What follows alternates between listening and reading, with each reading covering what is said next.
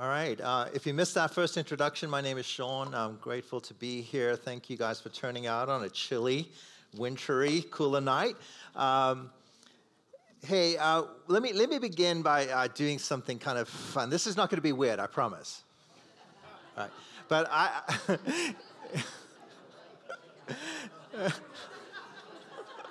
it already got weird. I don't know what to tell you. No, here's what I want to do. I want to do a little visualization. Visualization. A little exercise, right? Can we do that? All right, it's not going to be weird. It's not going to be too goony. But here's what I want you to do, right? I want you to visualize you in 5 years. All right, so whatever age you are right now, just add 5 years to that and visualize you in 5 years. So based on where you are right now, kind of based on where your life is, wherever you are, just add 5 years to that and kind of imagine yourself what you will be, who you'll be in 5 years from now. So kind of let me give you a couple categories to think about. So I'll give you 4 different categories in your life to think about, big kind of areas of our life that impact our life. Firstly, think about your spiritual life. All right, 5 years from now, what does your life look like spiritually? What does your faith look like? I mean, are you like more faithful? Are you more godly? Are you more devoted to the things of Jesus? Based on where you are right now, what is your spiritual trajectory right now telling you, teaching you, showing you where you'll be in 5 years from now? So based on where you are now, where will you be spiritually 5 years from now? Or perhaps maybe some of you are thinking, man, I might have hit my spiritual peak already, because like, getting to church is becoming harder and harder. And based on my current trajectory, I might have less faith 5 years from now than I have right now, because it feels like my faith is waning. It's like I'm getting lukewarm in my passion, my devotion towards Jesus. So consider your spiritual life 5 years from now, based on where you currently are at. Where will you be? Where will you be? What will your spiritual life look like? And then think of your relational life. Think of your relationships you have, and maybe we'll break them in categories. Think of your friendships that you have right now. Based on the friendships you have right now, will you be a better friend? Will you be a more godly friend? Will you be a greater influence in your friend circle than you currently have? Will your friends be richer, deeper, more meaningful? Will you be holding each other accountable in rich, meaningful, deep ways? Or will you probably, based on where you are right now, will you have fewer friends? And maybe the friends that you do have, maybe they aren't great friends. Maybe they're just kind of fair weather friends. Maybe they just, friends that maybe aren't even a good influence in you. So in your friends, think about your marriage and your other parts of your relationship. Think about your marriage. Based on where your marriage is right now, will your marriage be better, sweeter? Will you have more intimacy, more companionship? Will it be richer than you would have ever imagined 5 years from now? Or based on where you currently are right now, some of you are thinking, man, I might not even be married. Based on the way we're going right now, we're fighting a lot. We have the level of trust is waning. So think about your marriage. Like, where will your marriage be 5 years from now? Think of your parenting. 5 years from now, those of you who have parents, have kids, how will your relationship be with your kids? Will it be richer, deeper? Will you have this beautiful trust? Or will it be kind of, suspicious and hard and difficult based on where you are right now? And then think about your financial life, right? Your financial life. Based on where you are right now, 5 years from now, will you be more generous, have more financial margin? Will you be out of debt? Will you have no car payments, maybe no mortgage payments? Where will you be financially 5 years from now based on your current trajectory? What is your current trajectory in your financial life telling you about where you'll be maybe in the next 5 years? Or maybe for some of you, maybe you'll be, same as above, right? You'll be still living paycheck to paycheck, but now there's just more financial pressure because you're deeper in debt, because now you're 5 years deeper in debt. Where will you be financially 5 years from now, based on where you are currently? And then finally, just think about your physical life. Physically, based on where you are now, physically, 5 years from now, where will you be? Here's the good news, no matter how old you are, 5 years from now, you can actually still be stronger than you are right now, today, based on your current trajectory. Depending on what habits and things you're doing in your life right now, you can actually be stronger and healthier. Or based on where you're currently at, if you continue that same trajectory, will you be weaker? Will you be, dealing with more preventable health issues than maybe you should be? So where will you be, in those different areas of your life, spiritually, relationally, financially, physically, based on where you are right now? Now, obviously, there are external factors at play. Yeah, we all know that, right? Things happen in life that we have absolutely no control over. We have, unforeseeable, unpreventable diseases that happen. We have, car accidents, and we have financial meltdowns, and we have global pandemics. We have all kinds of external factors that will play in. But here's the thing. With the exception of those external factors, you can actually pretty, safely predict where you're going to be based on 5 years from now. And do you know why? Because your habits, the things that you're doing, right, today will determine where you will be tomorrow, right? Your habits will determine who you become tomorrow. And I don't have to convince you this is true, because you already know this is true, because you've got evidence of it in your life. Right? You are currently where you are right now today based, with the exception, of course, of some external factors, but that's kind of more the exception than it is the rule.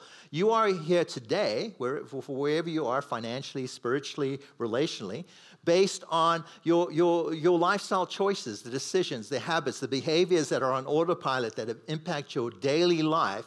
You are here, who you are today, based on those habits.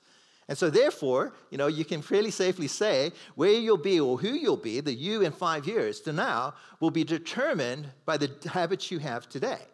Right? And that's a powerful truth for us to consider, right? So here's another introspective question I want you to consider. Do you like the direction your current habits are taking you? Like, if you spend some time thinking through those things, do you like that current direction your habits are taking? Do you like the trajectory, your life choices, your current habits? Because here's something that is really critically important for us to understand. Okay, you guys ready? This is really important, so jot this down. It's in your notes, fill in the blank kind of thing. Intentions do not determine direction, right? You can have all the good intentions to be financially independent, 5 years from now. You can have all the great intentions to be physically strong and healthy 5 years from now. You can have great intentions to have a wonderful marriage 5 years from now. You can have great intentions to have all these life changes happen in your life. But those good intentions aren't going to count one little bit unless your habits align with them, all right? Intentions do not determine the direction of your life. Your habits do. We said this earlier in the series that even hope, as wonderful as hope is, right? Hope alone will not change your life, right? What will change your life are your habits. Those things you do on the daily, those behaviors that are on autopilot that you don't even know that you're doing because they become the habits, right? You don't even have to think about doing them, you just do them. Those are the things that will determine the trajectory of your life. Good intentions don't determine directions, but your habits do. So, what does the you in 5 years look like, right? And do you like that image, the visualization that you kind of had? Is that based on where you currently are? Is that a realistic image for you to kind of have of yourself? It's not just a good intention, but based on the things that you're doing today, does it make sense that that's the right image that you have of the you in 5 years? And so let me take you to a passage of Scripture. And honestly, this Scripture is pretty convicting. So you guys ready to be convicted? Right? The Scripture says, I love what God says about his own word. He said it's like a two-edged sword, right? I don't know, anytime the word of God is like described as a sword, it's going to cut a little bit, right? So some of you are going to bleed a little bit tonight. Is that okay? All right, so it'll be good, right? It says of God's word that it judges both our thoughts and our attitudes. And here's the thing I love about God in just by his nature. God's judgments are never condemnations, right? They're convictions, right?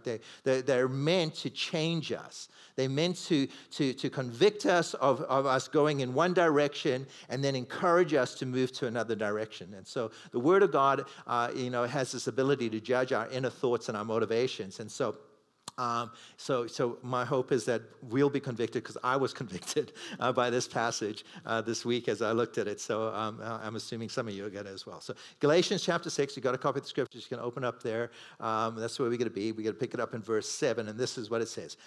Do not be deceived. Turn to your neighbor and say, do not be deceived. I love that. I looked at what that word deceive in the original language, and the most literal translation of that is don't be stupid. So turn to your neighbor and say, don't be stupid. All right, don't be stupid. All right, don't be stupid. It says, don't be deceived. God cannot be mocked. All right, God cannot be mocked. And then Paul goes on and he gives us he uses really harsh and stark language here. It's not harsh, it's just stark. The contrasts are really stark. And he gives us basically two options. And this is what he says. Firstly, don't be deceived, all right? Don't be stupid, all right? God, you can't mock God, right? In other words, there's some things that God has put in place that cannot be shifted and changed, right? That are going to play out in your life, whether you believe it or not, whether you like it or not. Things are going to play out. And so this is what he says. He says, a man reaps what he sows. A man reaps what he sows. Whoever sows to please their flesh, from the flesh will reap destruction. Someone say destruction. Whoever sows to please the Spirit, from the Spirit will reap eternal life. Say eternal life. All right? So two very starkly contrasted kind of outcomes here, right? On one hand, you got sowing to the flesh, right? And the outcome of that is destruction, right? In other words, option number one is basically, if you have habits that reflect your sinful desires, your fleshly desires, the desires of this world and the kingdoms of this world, right? From that nature, from those sinful habits, you will reap death and destruction. The second option, right, that Paul puts to us, very stark here, is the one who sows to please the Spirit, from the Spirit will reap eternal life. And so he says, if you have habits that reflect God's nature, from those godly habits, you will reap godliness and eternal life, right? So two very starkly contrasted outcomes in life, right? And so Paul says, don't be stupid, right? Don't be deceived, right? You can't mock God, right? There are forces at play in this world that will have outcomes, whether you believe it or not, whether you accept it or not. These things are going to have their outcomes. And so he says, you have these two options in life. You can either, sow into your flesh, which are the bad, sinful habits that so oftentimes are reflected in our bad, sinful habits. And then out of that, the outcome will be death and destruction. And on the other end, you can then sow into the Spirit. You can practice good, godly, God-honoring habits in your life, practices in your life. And the outcome of that will be godliness and eternal life. You reap what you sow. So the question I asked you earlier, right, may well be the most important question that you can answer in regard to your life's outcomes, right? Do you like the direction your current habits are taking you? Those things that you do on the daily that are just on autopilot. You've done them for years. You just kind of keep doing them. You don't even remember why you started doing them, but you just do them all the time. And we talked a lot about the whole psychology of habits and why habits begin and why good habits are hard to start and why bad habits are hard to. So if you missed any of these series, I really encourage you to follow up and either read the book, which is great because there's a lot in Craig's book that we haven't covered here, or just go to waipunachapel.com or YouTube and just download those messages because they're all building on one another. In fact, let me just take a minute to review, just so we kind of catch everyone up on the same page here. All right, so in week one, as we began this series, we laid a foundational principle, and we said this, that that real lasting change is not behavior modification. It's not just changing external behaviors, but real and lasting change requires spiritual transformation. It requires us allowing the power of God, the Word of God, the Spirit of God to change us from the inside out, to change our motivations, to change the way we think, to literally change our hearts. Because that change will last. If we're simply modifying our behavior, eventually those behaviors return. Right? And so we need that internal change to come in. So in order for that to happen, we need to have a spiritual motivation for doing the change that we want, right? And so, for instance, we talked about physical change and financial change. So, for instance, if I want to change my financial life, because I'm just sick and tired of being broke, right? And so I want to change it. Like that motivation will only get me so far. But if I come to the internal recognition that the reason I want to change the way I use my money is because I understand that everything that I have belongs to God. And so I want to honor God with my finances. I want to steward it well so that I can be a blessing and to be generous to others. That motivation, that spiritual why, becomes a far more compelling motivation in my life. So we have to begin with the spiritual why, right? And so we talked about spiritual transformation and the spiritual why in week 1. In week 2, we talked about your spiritual who, right? We talked about how the reason you do the things you do is because of what you think of you, right? That identity is a driver of behavior. And so what you think of you drives your behavior. And we talked about that what you think of you is not the truest thing about you, right? What other people think of you is not the truest thing about you. But what God thinks about you, especially for those of us redeemed in Christ, right? The identity we have in Christ becomes a powerful driver of our behavior. And so we asked the question in week 2, what is one habit? What is one habit that you need to change in order to become the person that God created you to be?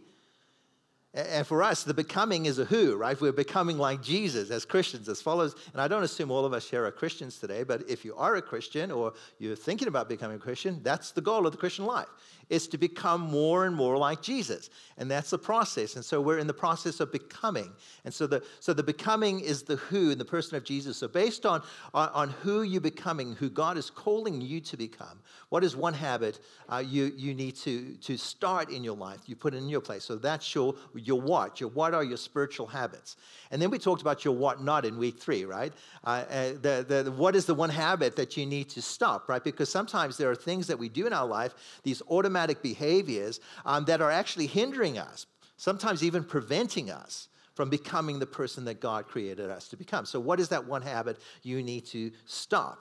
And then in week 5, if you recall, we kind of give a spiritual how, right? And I thought this was last week was a very powerful message, that we need to stop trying to be better people, right? Stop trying to become the people that God has created us and start training to become the people that God has created us to be, right? And so we got to stop trying. We got to start training. We're told throughout Scripture to train ourselves in godliness. And so, if you're trying, you're simply trying to become something you're not currently. But if you're training, you're simply trying to get better at something you already are. And God, for you, Christians, says that you are redeemed, that you are forgiven, that you have the same Spirit that raised Christ from the dead. Therefore, you have all the spiritual fruit indwelling you, just ready to come out, right? Patience and self-control and love and faithfulness. It's all bubbling in you internally. And so you need to train yourself how to be more patient because you already are patient. You need to train yourself in generosity. You need to train yourself in compassion. You need to train yourself to become better at who you already are, right? Come on, someone say amen. That's good news, right? God has set you up to succeed. He's set you up to win. So Paul said, everyone runs a race, right? And so you need to run to win, right? You need to run to win. And so instead of trying to be better and giving yourself an excuse when you fail, you just keep training, right? Because when you're training, you're never failing, right? Because you're training, right? And so when you train, you got to just work yourself until muscle fatigue, and then you got to get up and do it again, right? Because that's what you're doing. You're training to become who God has called you to be. And then this week, we're going to talk about your spiritual impact, right? The spiritual impact of all of that. And so we're going to look at the biblical law of sowing and reaping. And over time, what we'll see in Scripture, the truth that God declares to us in Scripture, that you will reap what you sow, right? So the things that you're putting in, right, to your life right now, especially in regard to your habits, ultimately will produce a reward or a harvest. And for some, it's going to be good, because you're sowing good seed. And for others, it's not going to be such great outcomes, right? So we're going to talk about the habits, because your habits are critically important, because your habits today will shape who you become tomorrow. So the law of sowing and reaping, it is a law because it's true. And that means it's universally true, right? You don't have to believe it's true for it to be true. You don't even have to acknowledge it for it to be true. For instance, the law of gravity, right? The law of gravity is true. I might not believe in the law of gravity, and so if I were to go out of this room, climb up to the top of the sanctuary roof, and step off the edge, the law of gravity is going to take effect whether I believe in it or not, right? I'm going to fall down. I'm not going to fall up. No one ever falls up. Everyone falls down, right? It doesn't matter who you are, where you are, what culture you live in, what your religious belief is. The law of gravity is going to take effect upon your body, and you will fall down, right? And so the law of sowing and reaping is the same way. It is universally true. Whether you believe it or not, it's going to impact your life. And so what I want to show you tonight through God's word is 4 truths from the law of sowing and reaping that will impact your life, that I think are really important for us to understand, because it helps us in this process of becoming. And so, 3 truths of sowing and reaping. I'll give you them right up front, and then I will go back and we'll unpack them one by one. So the truth number 1, you reap what you sow, right? Pretty obvious. This is what we talked about. It's right directly out of the scripture. You reap what you sow. Truth number 2 is you reap more than you sow. Someone say more, right? You reap more than you sow. And then truth number 3, you reap after you sow. When do you reap? After you sow, right? So you reap what you sow, you reap more than you sow, and you reap after you sow. So let's say all 3 of those together. Can we do that on the count of 3? Right, 1, 2, 3, go. Truth number 1, you reap what you sow. Truth number 2. Truth number 3. Right. You guys are good. You guys are good. So number 1, truth. You reap what you sow. Now, this is a law that I think we all understand from the natural world. If you've ever been around a farm or been a farmer, or even if you like to garden, putz around in the garden, you've seen this law at work, right? If you plant a papaya seed, right, you don't get an apple tree. What do you get? Papaya seed, right? You reap what you sow, right? If you plant a papaya seed, you get a papaya. You're not going to get an apple tree. You're not going to get a pear tree. You're going to get a papaya tree. Now, it's important to understand that we see this truth, obviously, very, very clearly in the natural world. But it's important for us to understand that this truth permeates every aspect of your life and every aspect of my life. You reap what you sow. You plant good, godly habits, you'll reap good, godly outcomes. You plant ungodly, sinful habits, you will reap ungodly, sinful outcomes. That's just the way of life. It's gonna impact your life. This is a law that will impact your life whether you believe me or not. I mean, I don't really, believe me, don't believe me, but I guarantee you it will impact your life. And this is exactly what Scripture says. So look what the prophet Hosea writes. He says, but you have planted wickedness, someone say wickedness, and you have reaped good. No, it doesn't say that. You plant wickedness, what do you reap? Evil, right? Why? Because you plant and then you reap. And you reap what you sow, right? And so if you get to plant wickedness, you will reap evil. So for instance, in your work habits, right? If you show up to work late every day and you got a bad attitude at work because you were out partying all night and you're hungover and you're grumpy, and chances are you're not going to get promoted. It's probably most likely you're going to get fired, right? And it's not because your boss doesn't like you, right? It's because you just you've been planting bad work habits. That's why, right? And so for instance, if your habit is to eat whatever you want, right? And you never exercise, and you drink a 24-ounce, jug of Mountain Dew with lunch every day, right? And you're always getting sick, and you never have any energy to do anything. And it's not because you're being punished, right? It's not a punishment; it's a harvest, right? You reap what you sow, right? The same, like if you're sowing seeds of lust, right? And you're looking at porn every night, and you're lusting after women, and you're objectifying women, and you're wondering why you have no intimacy in your marriage, and you wonder why your wife just doesn't seem to get you. It's not because she doesn't get you, right? It's because you've been sowing bad seeds, and so you're getting a bad outcome. And so oftentimes, we don't make the correlation. It's weird. It's like it seems like it's so simple and basic, but we don't make this correlation in life, that we simply reap what we sow, right? Now, obviously, there's always exceptions to it, and you probably are coming up with some exceptions right now. Some of you are going like, yes, but Pastor, this happened. The general law at work is that we reap what we sow. So that's the bad news, right? Especially in regard to the bad habits, right? Here's the good news. If you don't like what you're reaping, by the power of God, you can change what you're sowing. Come on, that should be good news to some of you, right? If you don't like what you're reaping, right, you can simply change by the power of God what you are sowing.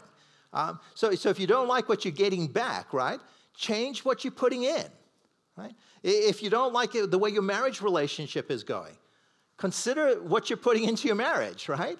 And maybe you need to start changing the input, right? If you're always grumbling or complaining or nagging or, just being a butthead in your marriage, which is what my wife calls me sometimes, in love, correctively, then stop being a butthead. Just stop the input, right? If you don't like what you're reaping, change what you're sowing, right? And so this is really powerful, a powerful illustration. And this is the law. It's going to work whether you believe it or not. You can go like, Pastor, I don't believe you. You're just full of it. That's fine.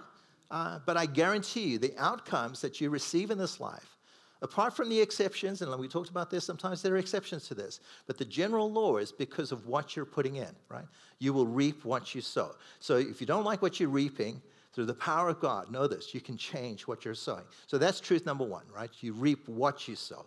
Truth number two is you reap more than you sow. And this kind of ties into a principle we've talked about in the past, a kingdom principle of multiplication, right?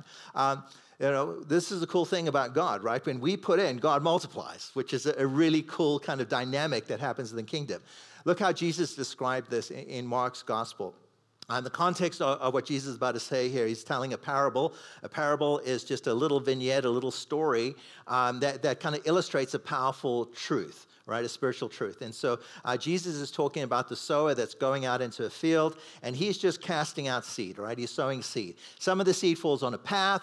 Some of it falls on stony ground. Some of it falls amongst the weeds. And all of these different areas that the seed is landing is descriptive of a human heart, right? I'm saying some hearts are hearts, some hearts are full of weeds, and there's all kinds of description. If you want to know more of the parable, read it. Jesus actually describes and explains the parable in that chapter. But then he says this. He says, still other seed fell on good ground. So the good soil, right? The good soil represents people who hear and accept the word of God, right? And they respond to God's call to become, right?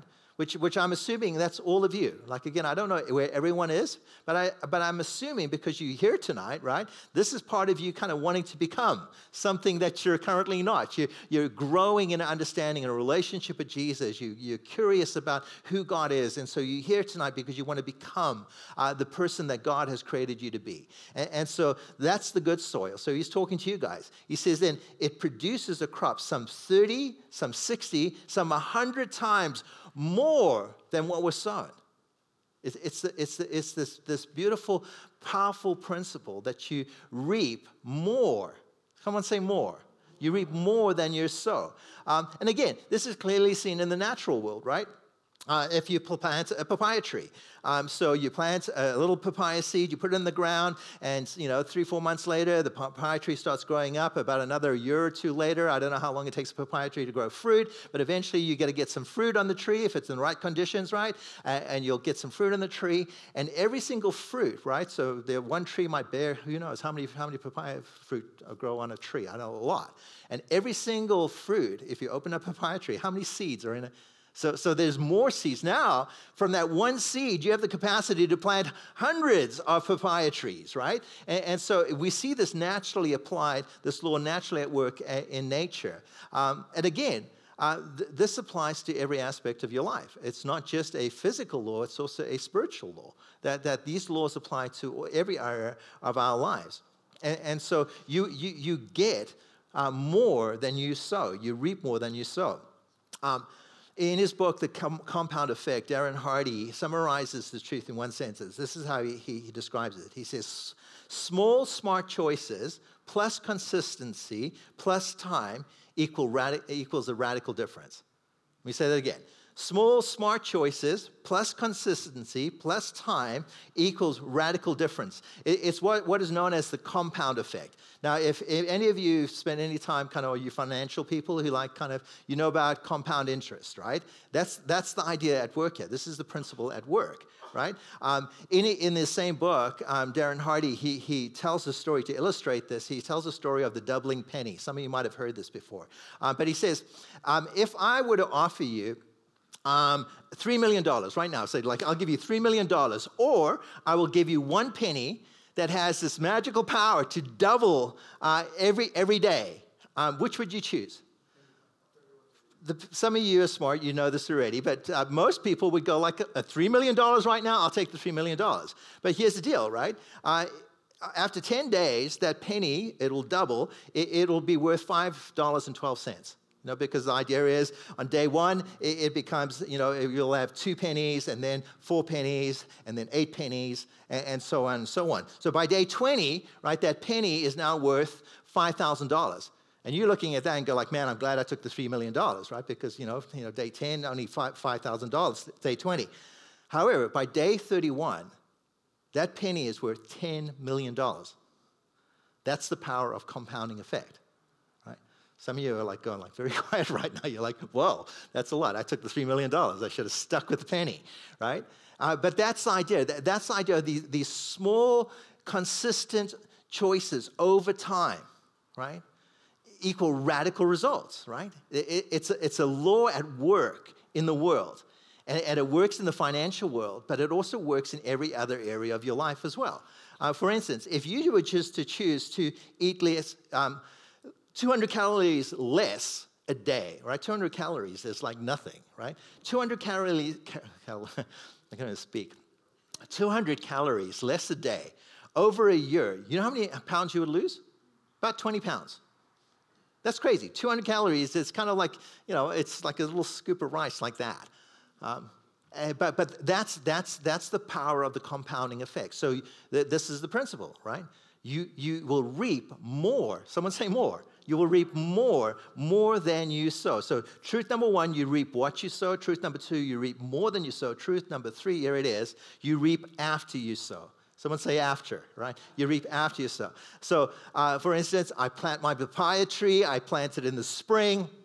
I don't get a tree until like summer, right? It takes some time. It takes a season for that seed to sprout and do its thing and rain to come and all the things that are required for that to grow before that tree actually, and in case of a papaya tree, probably a number of years before you actually get any fruit from it, right?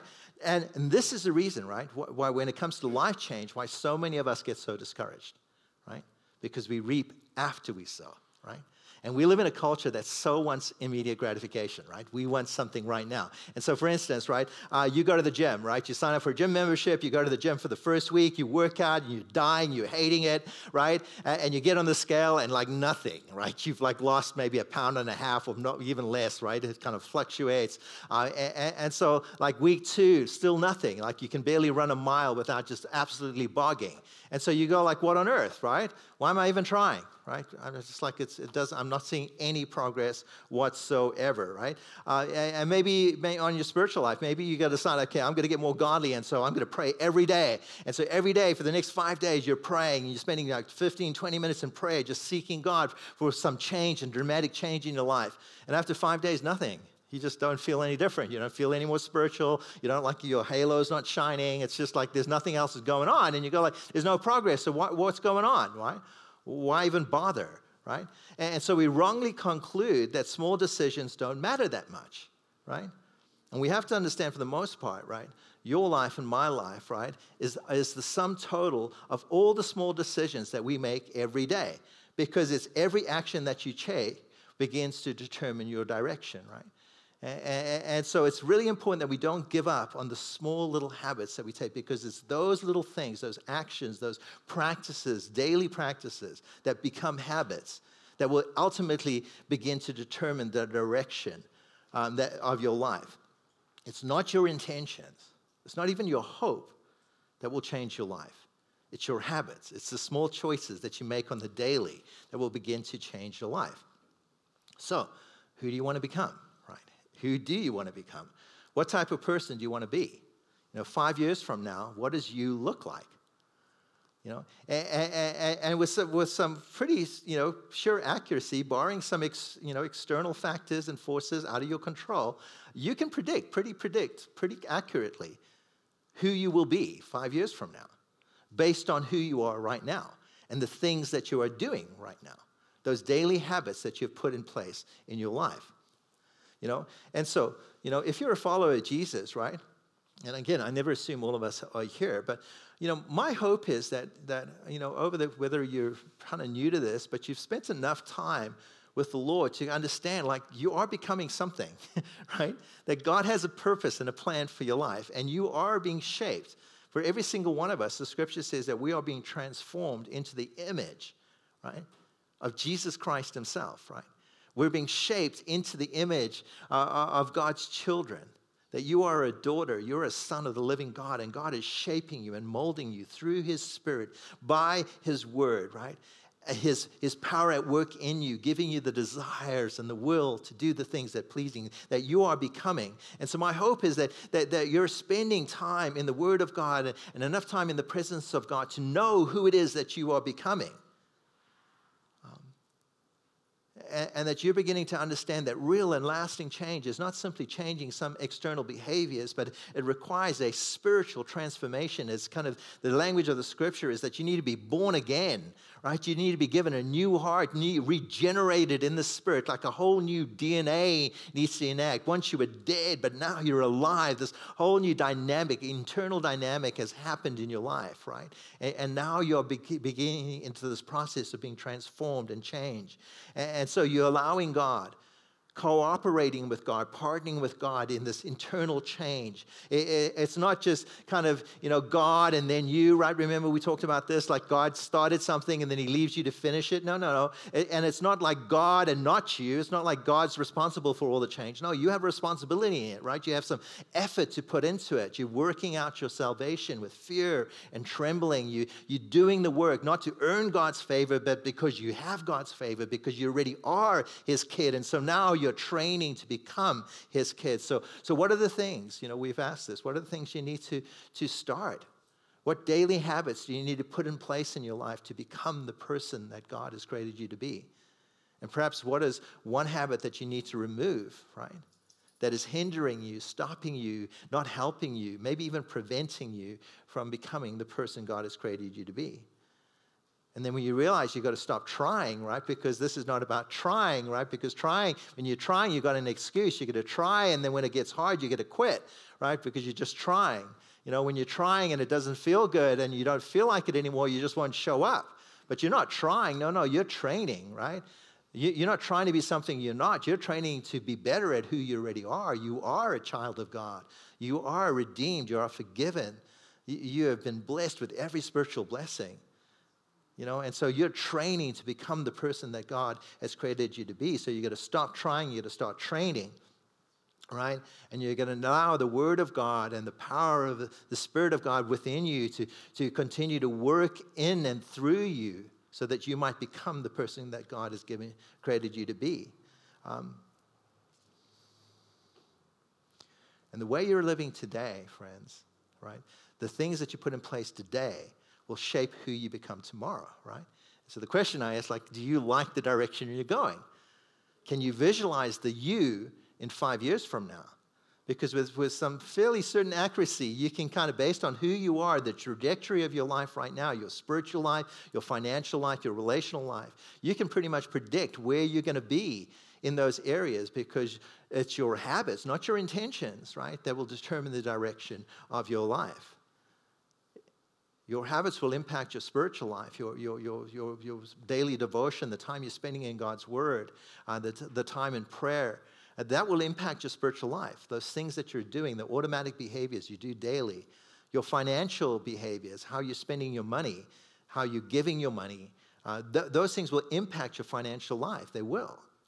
Your relational life, your physical life, the things that you're doing today will impact your future you, right? And so do you like the direction those habits are taking you? And here's the good news in all of this, right? We talked about this in regard to training. You're not successful when you finally hit that final 5-year goal, right? You're successful, right? You judge your success not by the harvest that you will reap one day, but you judge your success by the seeds that you sow every day. Let me say that again, right? You don't judge your success by the harvest that one day you'll actually gather, and you will get a harvest. But that's not how we judge our success, right? Because we're in training, right? And every day we're training, we're winning. And every day that we're sowing good seeds, we're winning. Every day we are sowing righteousness and good habits into our lives. We are winning in this race of life. And that's what you're designed to do, right? Paul says, run to win, right? You are designed to win. It's the small, consistent, God-honoring habits that we embrace every day, added up over time, that will equate to a harvest of righteousness. When you consistently and faithfully honor God with the wise decisions and lifestyle choices, and you let Jesus lead you and guide you and empower you, all of that hard work, right? All of that discipline, all that sacrifice, all of that faithfulness will not be wasted. It'll be stored up, right? It's stored up. You will reap what you sow. You'll reap more than you sow. And unfortunately, we reap after we sow. So for those of us who want it right away, we're not going to get it right away, but it is coming. Look what Paul says. He says, let not become weary. Turn to your neighbor and say, don't get weary, right? Don't get weary, right, in doing good, right? Don't get weary in those small, consistent things that you're doing on the daily that no one sees, right? Don't get weary of doing that, for in the proper time, you will reap a harvest. If you don't give up, right? If you don't give up, right? The harvest we reap will be a result of the little habits and choices we make every day of our lives, And when that happens, right, when you reap that harvest, people turn around and look at you and go like, wow, right? You must be the luckiest person on earth, right? Look at you. You have financial margin in your life. You seem like spiritually grounded. You have a great marriage. Like, you're just so lucky. You must have had a great family. And you're like, no. You weren't lucky. Right? No, you were consistent. You were faithful, right? No one will ever see, the hours that you spend seeking God and His Word. No one will ever see you struggling to kind of have your identity reshaped by the Spirit of God, allowing Him to teach you who you are and what you are, and countering all the lies that you've told yourself and you have been told about you. No one ever sees that work, that internal work that goes on. No one will ever see the time that you prayed and fasted, just longing for breakthrough in your life, longing for change in an area of your life that has been hindering you and just holding you back, and so you fasted and you prayed and you sought God for breakthrough. No one ever saw those times when you failed, right? And you were just broken and contrite on your knees, just pleading for God for His mercy. No one will ever see those times, in your life. When you have to endure criticism, right? Because, when you start doing good, I guarantee you people are going to come out of the woodwork, right? And start poking at you, right? It just happens, right? And yet, despite the opposition, despite the failure, despite the criticism, right? You pressed on, you got up, and you kept going, you endured, right? You did not give up. And you continued in those small little disciplines, the small daily activities, the habits, things that now have become habits in your life, those godly seeds that you sowed every day, eventually, right, seeds that you were planting as you were establishing these good and godly habits in your life. And God sees it all, and He's promised in His Word, in the proper time, it will produce a harvest of righteousness, and you will reap more than you sowed. Right? You will reap more than you sow. Right? If the Scripture says you don't give up. Come on, someone needs to hear that today. Because some of you are discouraged. Right? Some of you are discouraged. You've been trying to change, right? And now you just realize I've got to stop trying and I've got to start training. But training is hard, right? And yes, it's hard, right? It is hard. This Christian life is hard. It is. It's hard to swim up current. It's hard to swim against the culture. It's hard to not conform yourself to the patterns of the world. It's hard to allow the Spirit of God and the Word of God to transform the way you think, right? Because the way you think is the way you think, and it's so powerful. And yet God is changing you slowly, bit by bit, day by day, based on the activities and the habits that you have adopted in your life, right? You know, if it was easy, right, there'd be no need for drug rehab facilities. If it was easy, there wouldn't be a multi-billion-dollar porn industry. If it was easy, like there wouldn't be like a crazy divorce rate in our culture and in our times. It's not easy, right? And so we endure, right? We don't give up. We're consistent. And consistency over time, consistency in the small choices, the little habits that we adopt, the God-honoring habits, the people-honoring habits that we adopt into our life on the daily, right? Over time, in the proper time, God says, will produce a harvest of righteousness, right? So don't give up, right? Someone needs to hear that today. Don't give up. Turn to someone and tell them, don't give up. Don't give up, right? Don't give up, all right? We got to stay faithful. We got to persist. We got to press in, right? And so here's the question, right? Once again, what will your life look like in 5 years from now? Who is the you in 5 years? Can you see it, all right? Based on what you're doing right now, the habits that you've adopted into your life, the daily practices of your life, those things will determine who you become, right? And so do you like the direction, right? Your habits are taking you.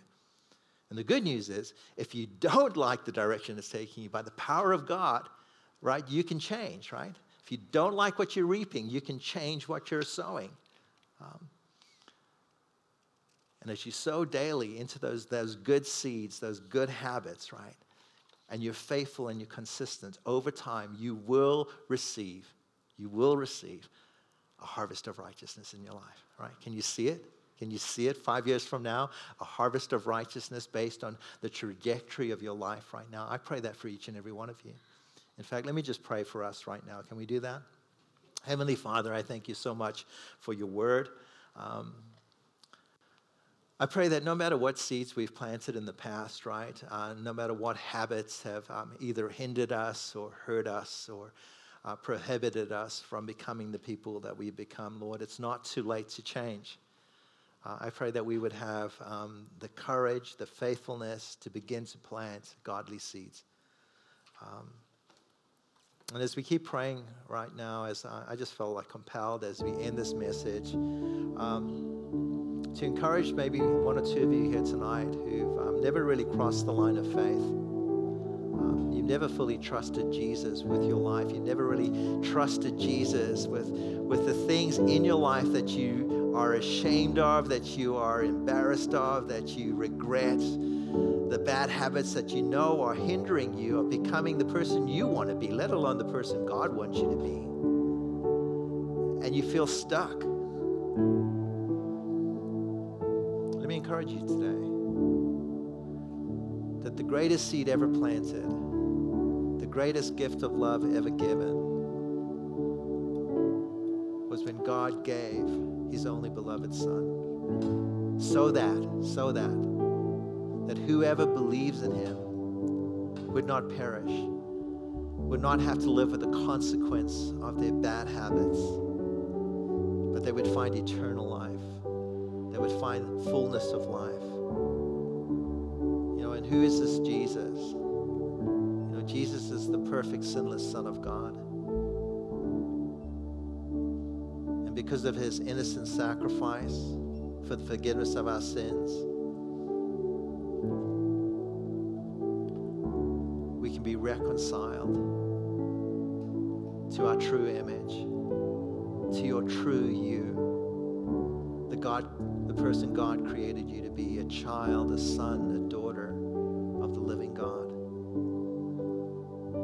And I think if we're all honest and we take an objective look at our life, we'll recognize that all of us have sinned. Every single one of us in this room, myself included. In fact, I'm probably the biggest amongst us. We all have things in our lives that we've regretted, things in our lives that we are ashamed of, things that we feel guilty for, things that we deeply regret. And while we might call them mistakes, the Bible has a word for it. It calls it sin. It's falling short of God's standard. It's falling short of God's best for our lives. And every single one of us, because of those sins, have been separated from our Creator, separated from a holy God. But God, in His great love for you, and God, in His great love for me, would not allow that separation to divide us. And so He did the most unimaginable thing. He took on flesh in the person of His Son, Jesus Christ. And Jesus humbled Himself. He relinquished all His divine privileges, and He became one of us. And He lived amongst us, and He taught us, and He showed us the way back to the Father. And He lived in a perfect obedience as a son to His Heavenly Father. And then did the most scandalous thing. He died for us. He died a brutal death on a cross. And in His death, He did the most wonderful thing. He exchanged your sin, my sin, for His righteousness. And He declared, whoever ever believe in me has the right, the legal standing to be called a son, a daughter of the living God.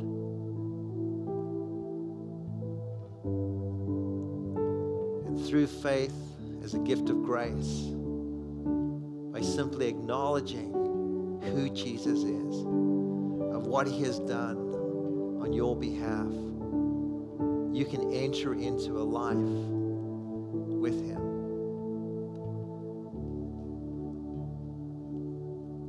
The life He describes as the abundant life. And He has promised to give us His Spirit, His power indwelling us, giving us the will and the desire to do the things that please Him. And if you're here tonight and you're just kind of stuck, you've been trying to change, you've been white knuckling it and just struggling, and you just keep returning back to the same habits, the same sin, the same brokenness, know that Jesus is offering you freedom tonight.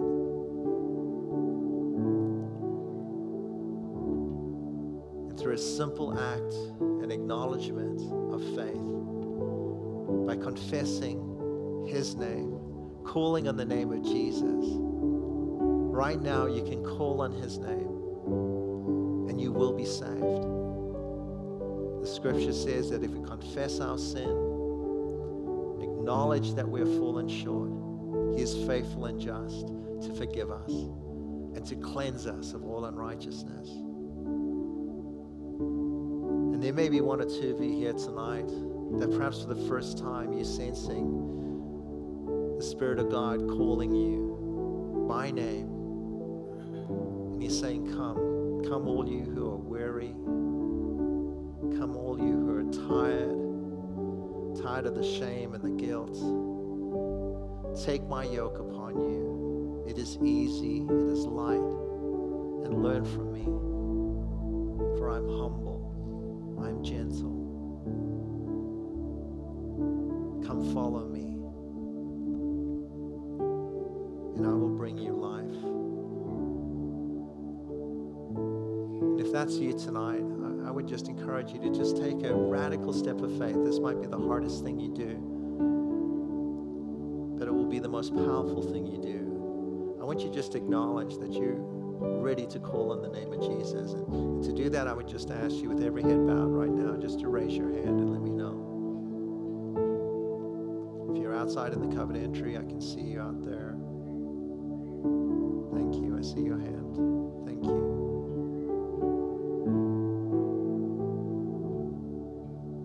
If you're ready to say yes to Jesus, today is that day. Today is the day of salvation.